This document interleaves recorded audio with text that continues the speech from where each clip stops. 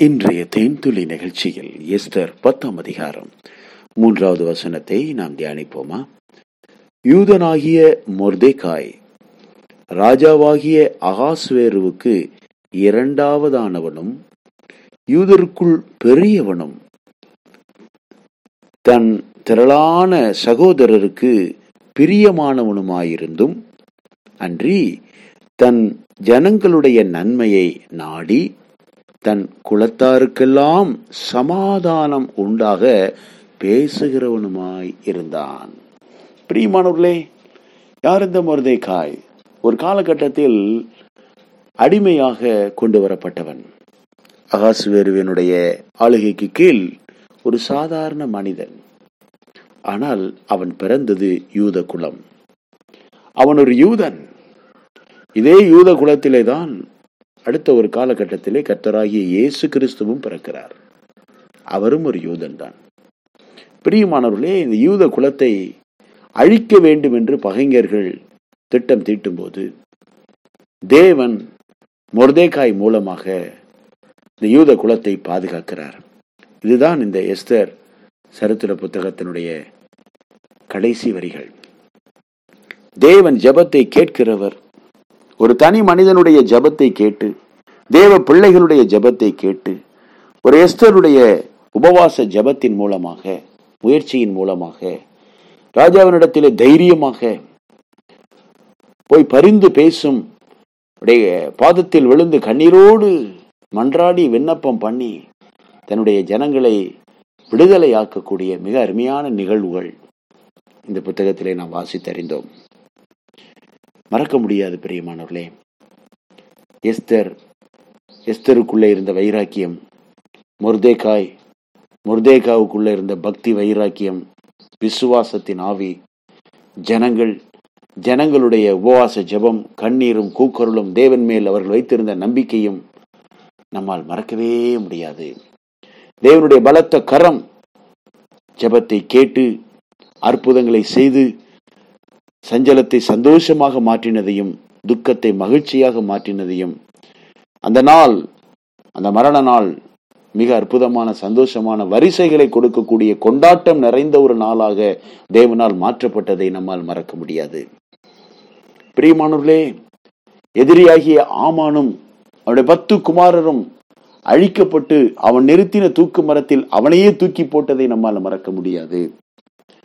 ஒரு சாதாரண மொர்தெகாய் தேவன் மேல் வைராக்கியம் உள்ளவனாய் இருந்ததினாலே, தேவனுக்கு மட்டுமே என் தலை வணங்கும், ஒரு சாதாரண மனிதனுக்கு என் தலை வணங்காது என்று, என் தலையே போனாலும் நான் தேவனை மட்டுமே ஆராதிப்பேன், தேவனுக்கு மட்டுமே நான் தலை வணங்கி ஜெபிப்பேன் என்று வைராக்கியமாக இருந்த அந்த யூத வைராக்கியத்தை நாம் மறக்க முடியாது.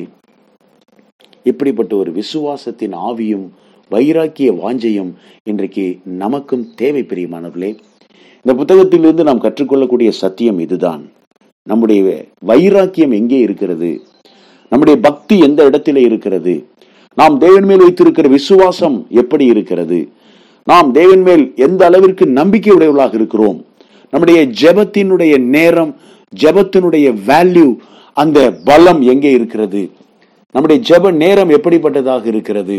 நாம் நம்மை மட்டுமே நோக்கி பார்க்கக்கூடிய சுயநலவாதிகளாக இருக்கிறோமா, அல்லது பொதுநலமாக மற்றவர்களுடைய நலனிலே அக்கறை கொள்ளக்கூடியவர்களாக இருக்கிறோமா என்பதை நாம் சிந்திக்க வேண்டிய ஒரு அருமையான பகுதியை தேவன் இங்கே கொடுத்திருக்கிறார். நான் அடிக்கடி இந்த வேத வசனங்களை நினைக்கிறேன்.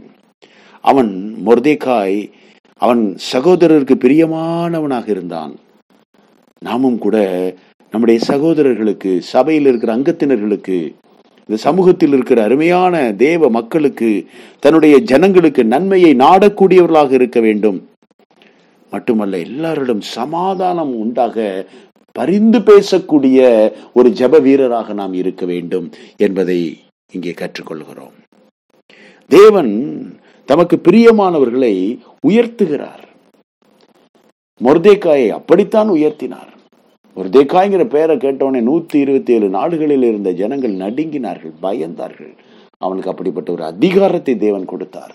இன்றைக்கும் உங்களுக்கும் எனக்கும் தேவனுடைய பிள்ளைகள் என்ற ஒரு அதிகாரத்தை தேவன் கொடுத்திருக்கிறார். சாத்தானை ஜெயிப்பதற்கு, இந்த உலகத்தில் ஆளுகை செய்யும்படிக்கு தேவன் நம்மை படைத்திருக்கிறார்.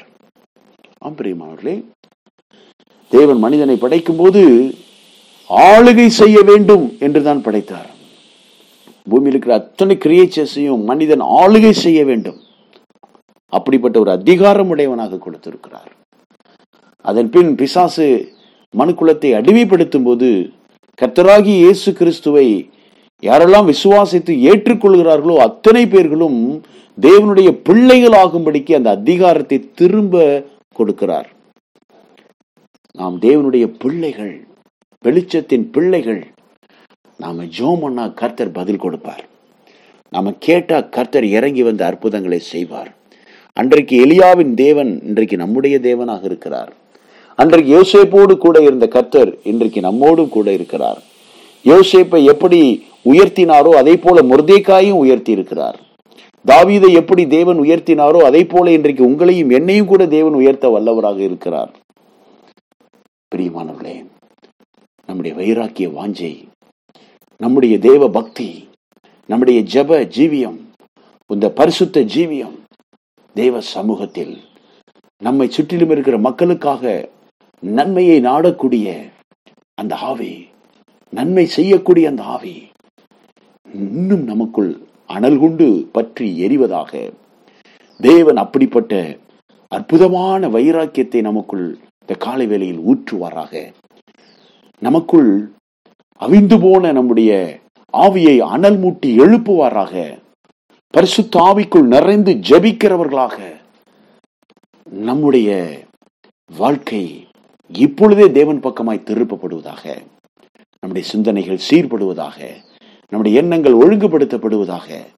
தேவனுடைய பலத்த கரத்தை இறுக பற்றி கொண்டு அவருடைய பாதத்தை முத்தம் செய்யும்படி கர்த்தருடைய பாதத்தில் நம்மை தாழ்த்துவோம். நமக்காகவும் நம்முடையவர்களுக்காகவும் நம்முடைய தேசத்திற்காகவும் பரிந்து பேசி திறப்பின் வாசலில் நிற்கக்கூடியவர்களாக இன்றைக்கே நம்மை அர்ப்பணிப்போம்.